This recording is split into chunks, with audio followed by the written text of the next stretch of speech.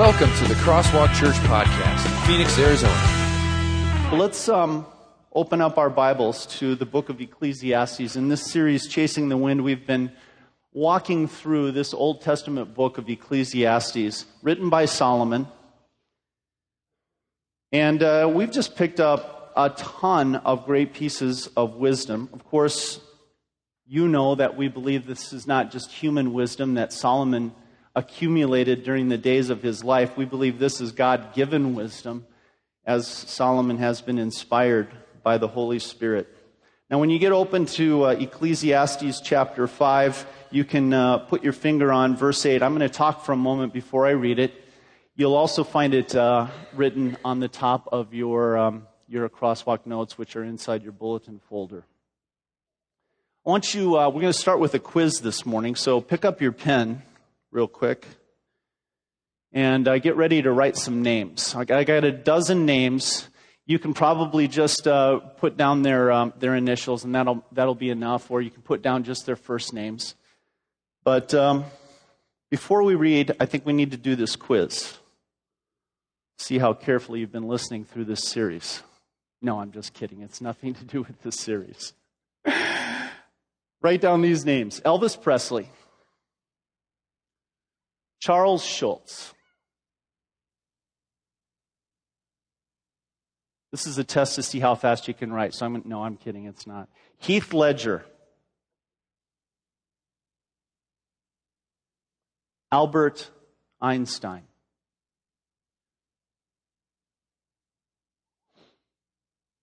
Aaron Spelling.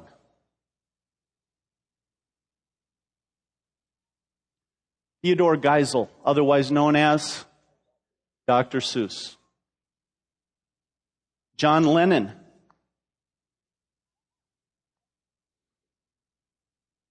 Andy Warhol.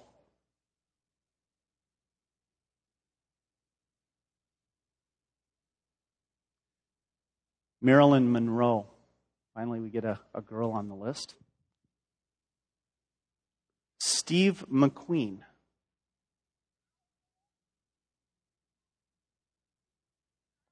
Paul Newman.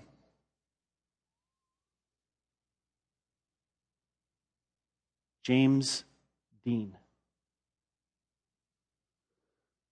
So here's your quiz question. It's only one question for today. What do these dozen people have in common with one another? Okay, they're all dead. There's a little more to the story than that, though. They're all famous. There's still a little bit more to the story. These are the top 12 richest, still earning dead people in the world. They're still making megabucks, even though they've already died. Elvis Presley last year made $52 million. That's more than Madonna made, and she's still alive. Way more than she made. It's amazing and staggering some of the figures that these people are still making. Charles Schulz, the founder of Peanuts, $33 million last year. Heath Ledger, $20 million last year, and so on and so forth. They all made a lot of money. Unfortunately, as you and I know, they're not going to be able to do much with their earnings. The other thing that you can notice, not common to all of them, but certainly common to some of them, is that they didn't always end up living very happy lives. Take the top earner, $52 million the past year. Elvis Presley died in a very dark place. A drug addict. Some say that he died on the toilet. Not a very glorious way to go. It's not true, and you know this, probably your mom or your dad told you this many times, that if you have a lot of stuff, that you are automatically headed for happiness. And that probably is something that we all know already. But do you realize that it's actually dangerous in many ways to have your focus on building up a lot of stuff? And that's really what King Solomon is trying to teach us this morning. Not that it is in and of itself a bad thing to have stuff. It really comes back to our hearts and our attitudes toward this stuff. You can look down that list and find some people that were really blessing people. Do you know that Paul Newman, for example, last year his salad dressing company earned $122 million. That's how much volume they did. And all the profits from that went to charity. That's an amazing accomplishment. And so, really what we're going to talk about this morning is what can lead our possessions to bless us and others, and what can lead them to just draw us downward in a death spiral. And let's begin by taking a look at how Solomon words this. As I said, we're going to read Ecclesiastes chapter 5, and we're going to begin at verse 8. Here's what it says. If you see the poor oppressed in a district, and justice and rights denied, do not be surprised at such things. For one official is eyed by a higher one, and over them both are others higher still. The increase from the land is taken by all. The king himself profits from the fields. Whoever loves money never has money enough. Whoever loves wealth is never satisfied with his income. This too is meaningless. As goods increase, so do those who consume them. And what benefit are they to the owner except to feast his eyes on them? The sleep of a laborer is sweet, whether he eats little or much, but the abundance of a rich man permits him no sleep. I have seen a grievous evil under the sun, wealth hoarded to the harm of its owner, or wealth lost through some misfortune, so that when he has a son, there's nothing left for him. Naked a man comes from his mother's womb, and as he comes, so he departs. He takes nothing from his labor that he can carry in his hand. This too is a grievous evil. As a man comes, so he departs, and what does he gain, since he toils for the wind? All his days he eats in darkness with great frustration, affliction, and anger. Then I realized that it is good and proper for a man to eat and drink and to find satisfaction in his toilsome labor under the sun during the few days of his life. God has given him, during the few days of the life God has given him, for this is his lot. Moreover, when God gives any man wealth and possessions and enables him to enjoy them, to accept his lot and be happy in his work, this is a gift of God. He seldom reflects on the days of his life because God keeps him occupied with gladness of heart.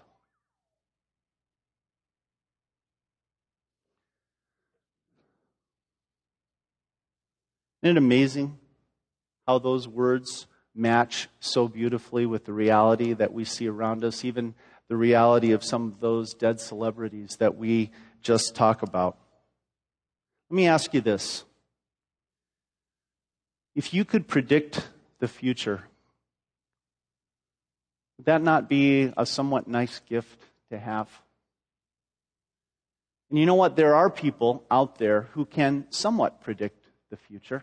In fact, you can somewhat predict the future, not down to its finest little details, but you can predict the future. Think of a farmer, for example.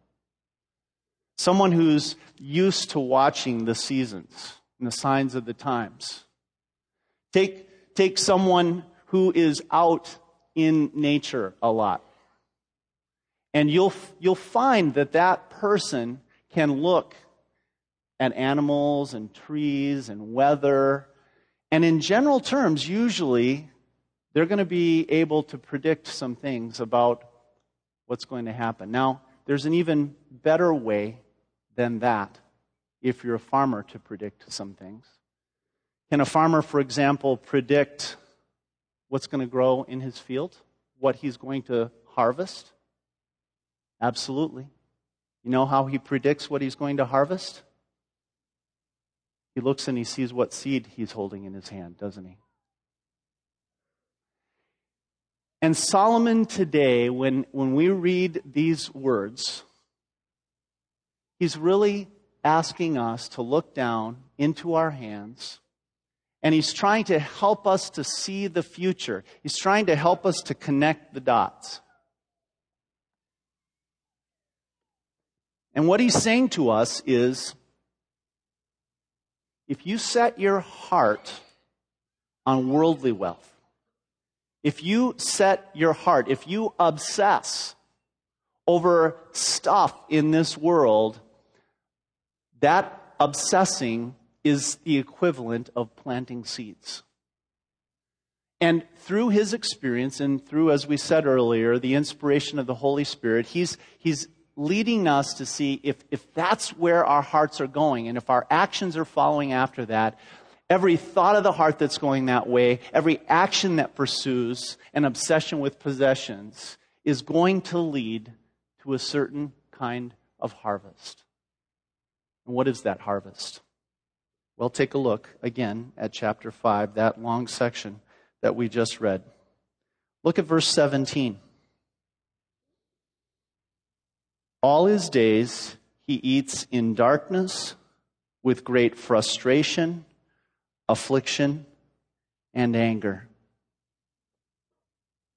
I'm really reminded of what the Apostle Paul also says in Galatians chapter 6. You know what that is? I put that in your crosswalk notes. Take a look at that. Do not be deceived. God cannot be mocked. A man reaps what he sows. Remember what Jonathan said earlier during the confession of sins? Remember how he said that God calls upon us to love him more than anything else. To love him with all of our heart, with all of our soul, with all of our mind, with all of our strength. And Jesus goes on to say, that is the first and greatest commandment. Now put that together with what Paul's saying. Do not be deceived. God cannot be mocked. A man reaps what he sows. The one who sows to please his sinful nature, from that nature will reap destruction. The one who sows to please the Spirit, from the Spirit will reap eternal life. So the first question that we're confronted with this morning by Solomon really is, can you connect the dots? Can you see the future? Are you looking at what kind of seeds are in your hand spiritually? And those seeds, where are they going to end? Remember that God cannot be mocked. A man will reap what he sows. I believe there's a great way to help us understand what kind of seeds we're planting with our possessions. Because we all have, in this country today, we have so much. I wish so greatly that people from our country could spend just a week or two in a different part of the world. I think all of our eyes would be opened to see how much we have. I remember when Julie and I first stepped off the plane in Zambia, and how even though our salary didn't rise even 1 cent, the moment we stepped off that plane in Zambia, the whole tables were turned on us. We immediately became very wealthy people. Why? Because it's all who you're compared to, right? Here, everybody's got a car. Here, everybody's got a roof over their head. Here, everybody's got a closet full of clothes to wear. And everybody's probably a little bit of an overstatement, but the vast majority of us do. Those statements are not true in a country like Zambia. And we are so amazingly blessed with possessions. So the question comes, what kind of seeds are we planting with these gifts that God has given us? Are our hearts a captive of want? You know, a lot of hearts are captivated by want. And ironically, it seems like the wealthier of a place that you live in, the more danger it is that your heart is going to be captivated by want. You know, we always want one more thing, right? If I have one more new car, one new job, one new house, one new spouse, if I can just get that one more thing, finally, I'll be happy. We want something bigger. We want something nicer. We want something faster. We want something thinner. And in those wants, pretty soon we're captured.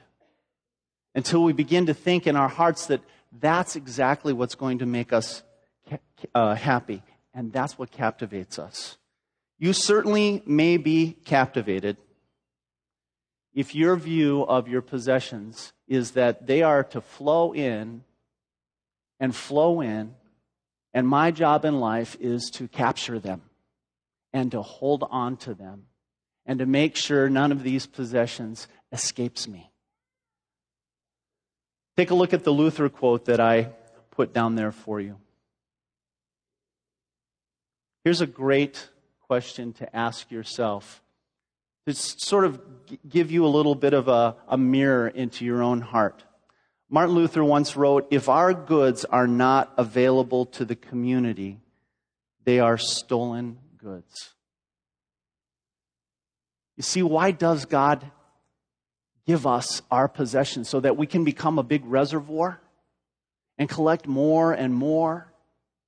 You've heard recently about Roosevelt and how, because now we've gotten more snow and more rain, that huge reservoir has just expanded. Finally, they were forced to let some of the water out. See, that's the way sometimes we view our possessions. It goes all the way back to when we're a baby, right? What's one of the first words we learn to say as a baby? Mine! And sometimes, even as adults, that's kind of how we think. Mine! And we collect and we collect and we wrap our arms around it more and more. The attitude God wants us to have, as Martin Luther says there, is that we're not a reservoir, we're a river. And that the possessions that God has given us are intended for us to sort of channel them into good places so that they can go on and bless others and honor God. And that's really what a person who wants to follow God does. He thinks about, okay, how can I channel these gifts and how can I pass them on so that they are actually a blessing to others? And why do we think that way? Well, here's the key point. Why do we think of ourselves as a channel and a river for the blessings instead of a reservoir? Because we know that everything that we have is not really ours to begin with, is it? It all belongs to God. I heard a story just yesterday. Great story. Guy goes to Circle K. True story. Goes to Circle K, and he's there in the Circle K putting some gas in his car. And a weird thing happens. He flips the thing up accidentally. He's kind of being absent-minded. And you know how it is. Usually the pump won't turn on until you swipe your card, right? Well, he flips the handle up, and the pump turns on. And apparently he's going to get some free gas out of this. So, because he's an honest guy, he holds it up and he walks into the store and he says, for some reason, I don't know if you know this, but your pump seems to be broken. It's going to give me gas for free. And the clerk in the store says, no, sir, it's fine.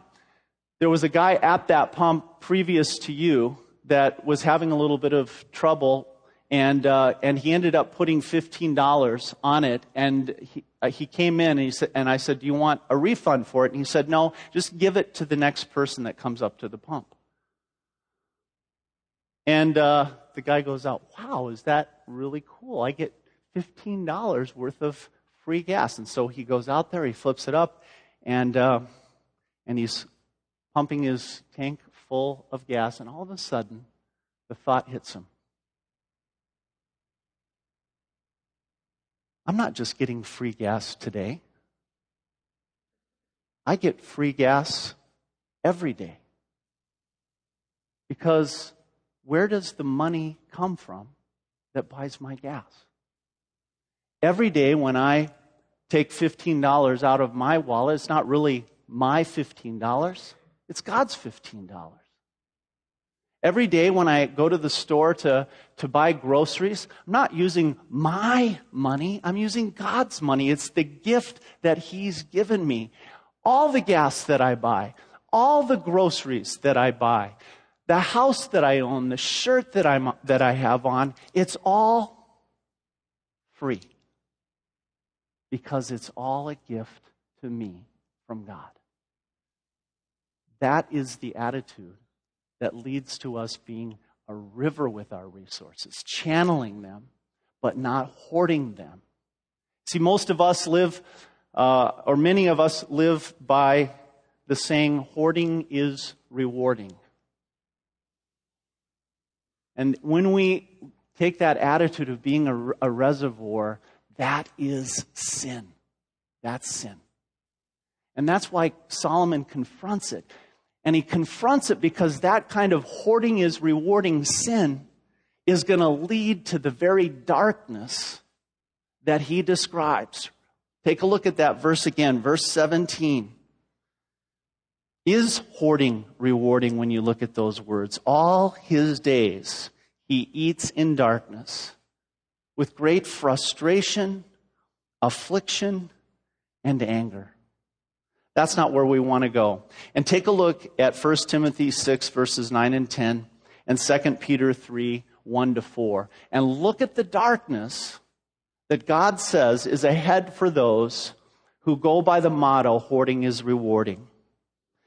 First of all, 1 Timothy 6, these are in your crosswalk notes. People who want to get rich fall into temptation and a trap and into many foolish and harmful desires that plunge men into ruin and destruction. You see the darkness? For the love of money is the root of all kinds of evil. Some people, eager for money, have wandered into the darkest pit and trap there is, have wandered from the faith, and pierced themselves with many griefs. When we have the reservoir, hoarding is rewarding mentality, we are going to end up, connect the dots, Solomon says, connect the dots, pierced with many griefs, maybe even separated from our faith in God. And not just us as individuals. The Bible teaches that this can happen to whole cultures, societies. It can even happen to a church. Take a look at 2 Peter 3, 1-4. I put this one in here to show us that this is not only a thing that can afflict us one by one, but it can afflict us as a community. But mark this. There will be terrible times in the last days. People will be lovers of themselves, lovers of money, boastful, proud, abusive, disobedient to their parents, ungrateful, unholy, without love, unforgiving, slanderous, without self-control, brutal, not lovers of the good, treacherous, rash, conceited, lovers of money, lovers of pleasure rather than lovers of God, having a form of godliness, but denying its power. Now that is darkness. I don't think any of us would ever want to live or be a part of a community where you are surrounded with people that could be described like that. So what's the answer? Well, what's always the answer for darkness? Light. And who tells us so beautifully and so wonderfully that He is the light? Jesus, who says, I'm the light of the world. And He comes into this darkness. And He gives us His beautiful words. He says, my words are a light for your path and a lamp for your feet. And so as we dig down, especially into the gospel message, that wonderful message that Jesus came to be a light because He came to take away our sins. He came to forgive us of everything that we've ever done wrong. And If the love of money is the root of all evil, even the love of money. He came to forgive us for that and take that away from us. Jesus is simply saying to us, make a turn and turn away from that path that is leading to darkness and come into my light. I'm ready to shed some light on your situation, Jesus promises us. I'm ready to guide you out of your frustrated life. I'm ready to give you the wonderful light that is my word. So here's our first point for this morning. Obsessing over the world's wealth leads us downward.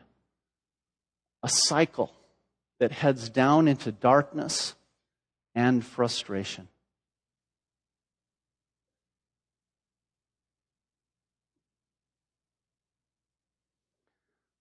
Winston Churchill, you know him as the famous World War II Prime Minister of Great Britain, was also an author, and he said a lot of really cool things. And one of the neatest things that he said is, you make a living by what you get. You make a life by what you give. So let me just ask you this simple question. In your everyday business, in your everyday life, are you making a living or are you making a life? Doesn't the answer to that question really come back to what is it that we're seeking? I recently talked to an ASU graduate, and we were talking about the Sunday sermon. He says, that reminds me so much of what one of my business professors said on the very last day of school.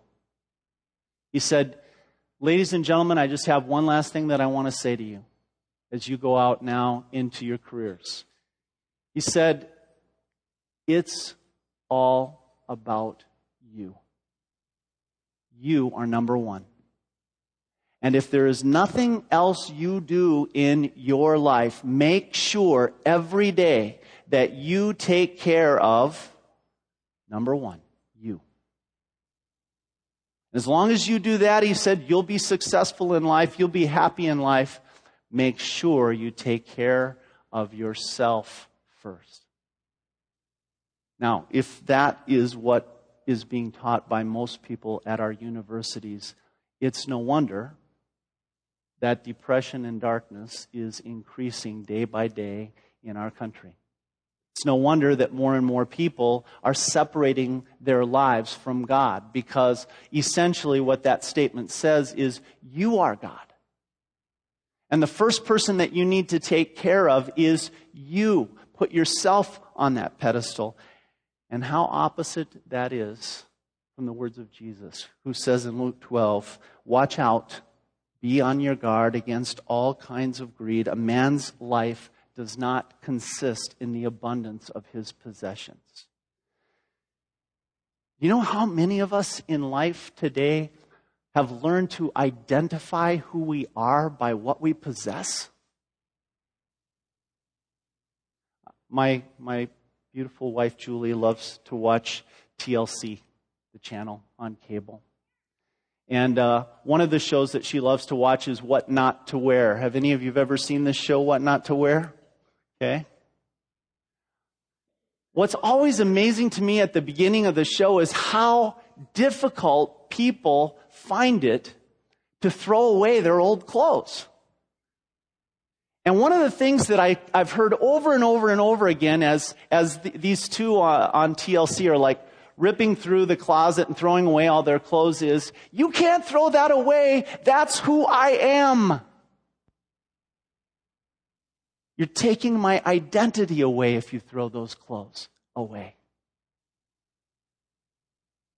Do we really believe that who we are is based on what we wear?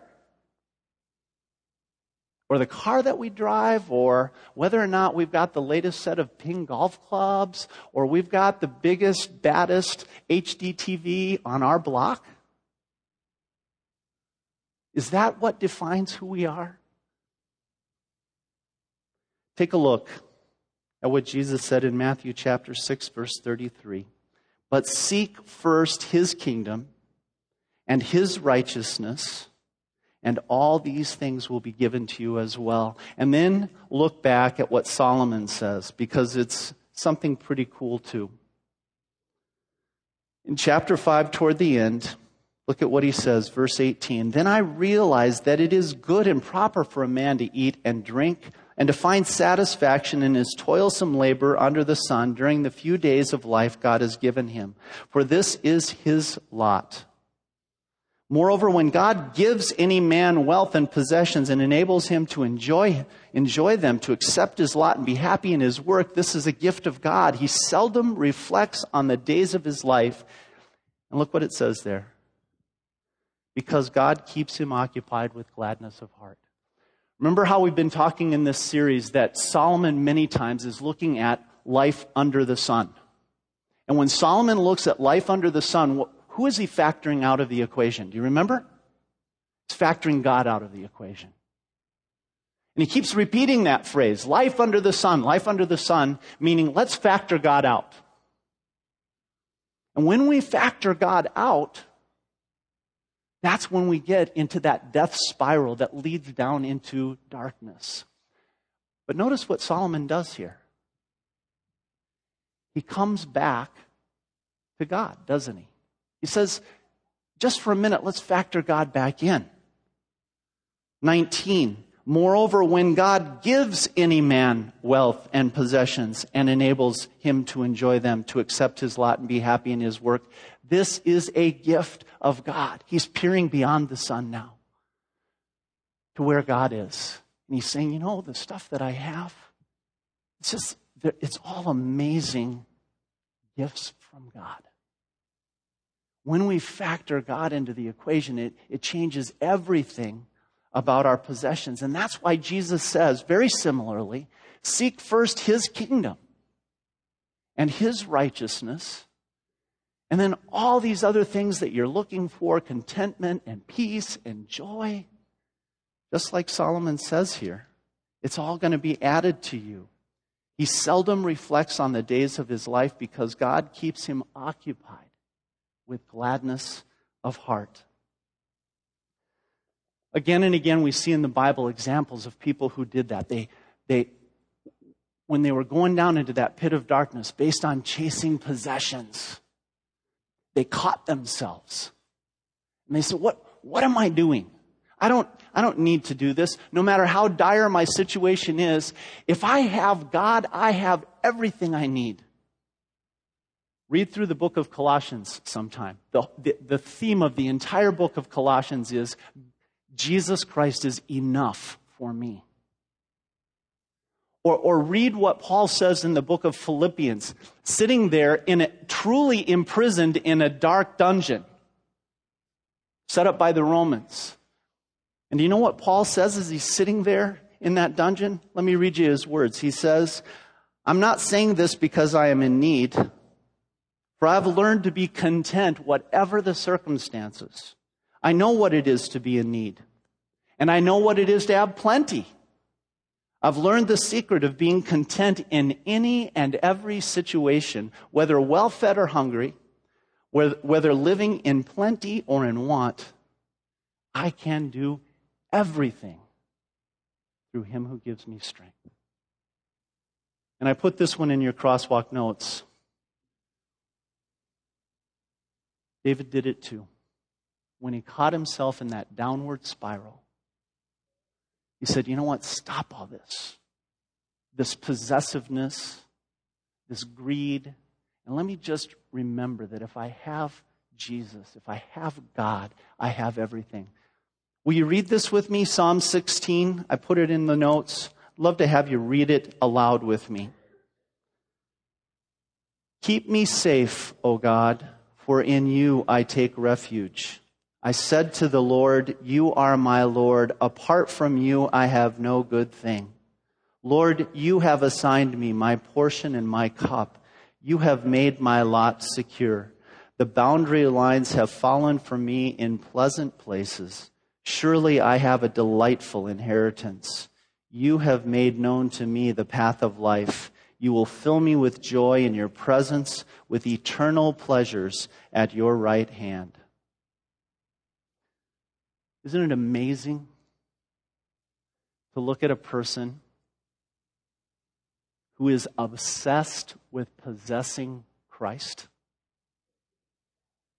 and see the peace and the contentment and the joy that washes over a man like David, even though he was being chased up and down the land of Palestine by his enemies constantly, even one time by his own dearly loved son? And still in the midst of that, he has peace and contentment because he looks to the Lord. Or Paul in that prison cell. And don't we all have to ask ourselves, do we want some of that? Do we want some of that faith and that contentment and that joy even in the middle of life's struggles? You see, that's the wonderful quality of resting in the light of Jesus, of walking on the way. Life can be dark, but still you're going to know where you're going. You know, in the theater, often, when it's really dark in there, or you've seen these also on airplanes, right? There are these little light paths that come on when it's really dark, or if the plane would ever go down, right? And why do they have those? So that you can see where you're stepping and so you can know where to go. That's the light that David had. He had that little light path. Only it wasn't physical lights, it was Jesus. That's the light that the Apostle Paul had. Those little lights guiding him where to go. That's the light that you have when you trust in Jesus as your Lord and your Savior. And here's our second point.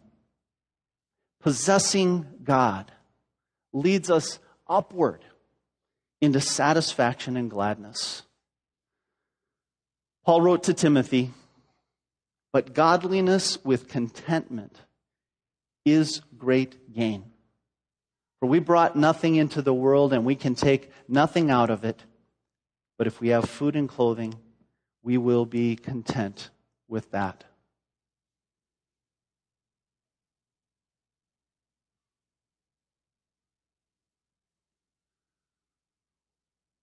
I don't know about you. It is not my goal to be a wealthy dead celebrity. I don't think it's any of your goal either. And I'll tell you why I know that. Just in this last week, I have seen God work amazing generosity through this community of believers. I want to take you back to something Jonathan said just a few moments ago, right? Think about what he was saying there. Last week we had 4 people signed up to volunteer in our community. And this week we have 80-something. What an amazing work God is doing in your hearts to give you such generous hearts to step up and serve Him that way. You know that happens every week here at Crosswalk because most of you who are part of the Crosswalk family are already volunteering. You know how I know that?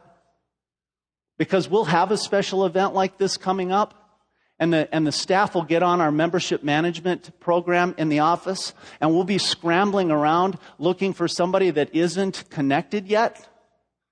And do you know how hard it is for us to find someone who isn't connected yet? We'll even talk about it around the table. We'll go, well, maybe this person.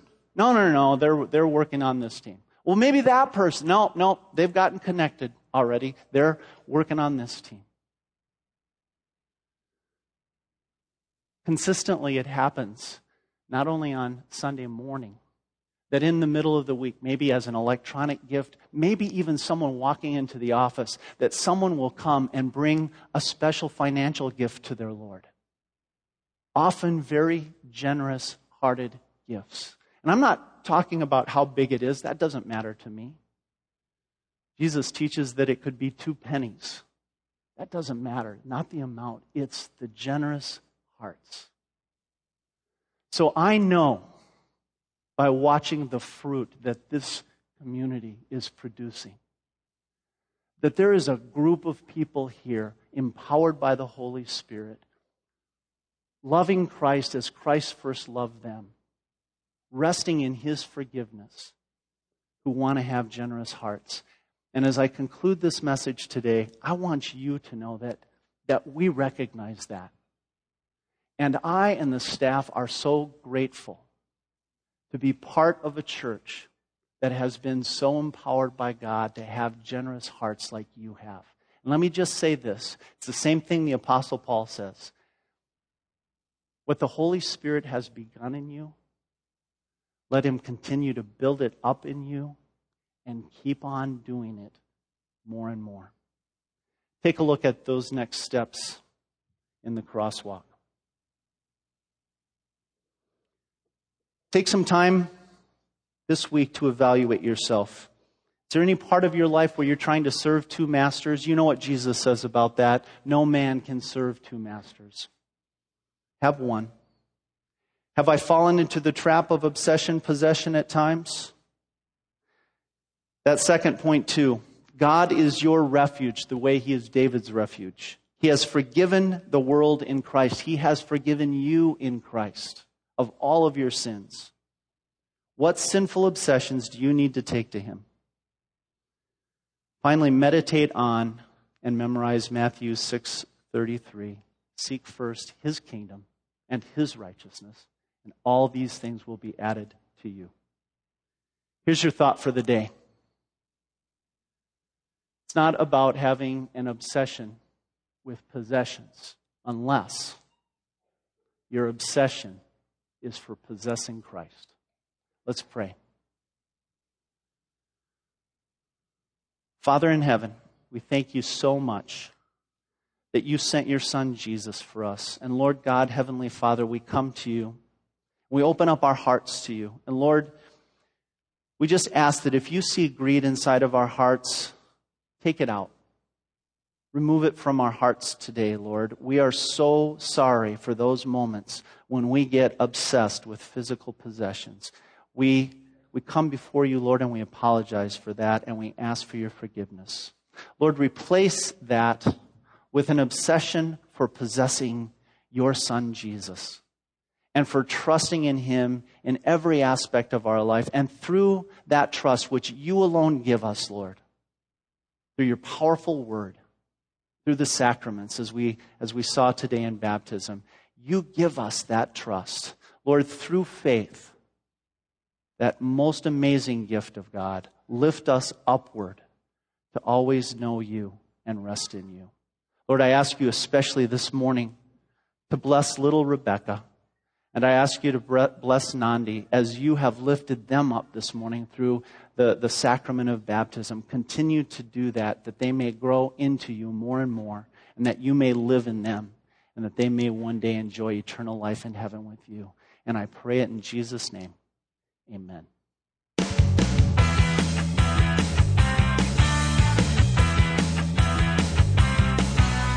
Thank you for listening to the Crosswalk Church podcast. For more information, visit us at crosswalkphoenix.com.